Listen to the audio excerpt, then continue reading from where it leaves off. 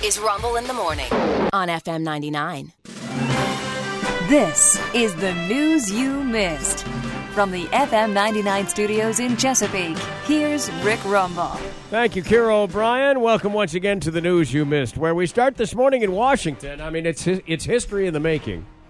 Former President Trump appeared in federal court yesterday and pled not guilty to charges stemming from his efforts to challenge the 2020 presidential election results. The president faces 4 counts in the indictment. 1 count of conspiracy to defraud the United States. Count 2, conspiracy to obstruct an official proceeding. Counts 3 and 4. The president reportedly stopped at the White House just to make sure his old keys still work in the lock. Hashtag 2024. Here we go. You ready? Elsewhere in Washington, the other side was on trial.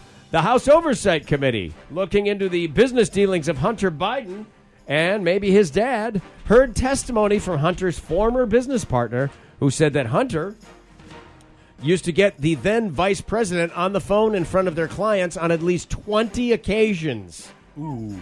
Yeah. The president reportedly, apparently Vice President Biden, always picked up if Hunter, instead of identifying himself, just said, your car warranty is expiring. He's of a certain age. He's like, what? I got a car. Hey, my warranty. It's hysterical to me. The United States had its credit downgraded this week. The credit rating agency Fitch said that their downgrade was determined by fiscal erosion projected over the next 3 years, a potential erosion of governance, and too many in-app Fortnite purchases. So I don't know what's going on there. But Hunter, that's one. Stop. And they also said we need to stop sharing our Netflix password with Ukraine. NASA says they've reestablished contact with the Voyager 2 spacecraft after somebody accidentally pointed the antenna in the wrong direction last week. Ooh, oops. They gave it a command, and it turned away from the Earth, and they couldn't get a hold of it again. Yeah, bad. Tech experts say a very similar thing happened last week between a Bluetooth device and an OnlyFans model. I don't know if you saw that, but apparently that little pink tail means something. And finally this morning, news from the box office. How about this? This thing's a juggernaut. It can't be stopped.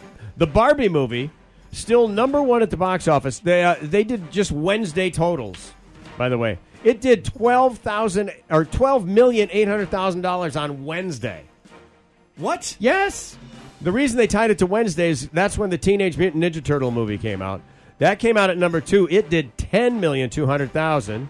Oppenheimer fell to number 3, did over $5 million on Wednesday, but it does have a worldwide total of $195 million, including $17 from Japan. Somebody went. Not the best. Yeah, true. Hey, every week, stories of all kinds make up the news, and so does this guy. For the news you missed on FM 99, I remain truly yours, Rick Rumble.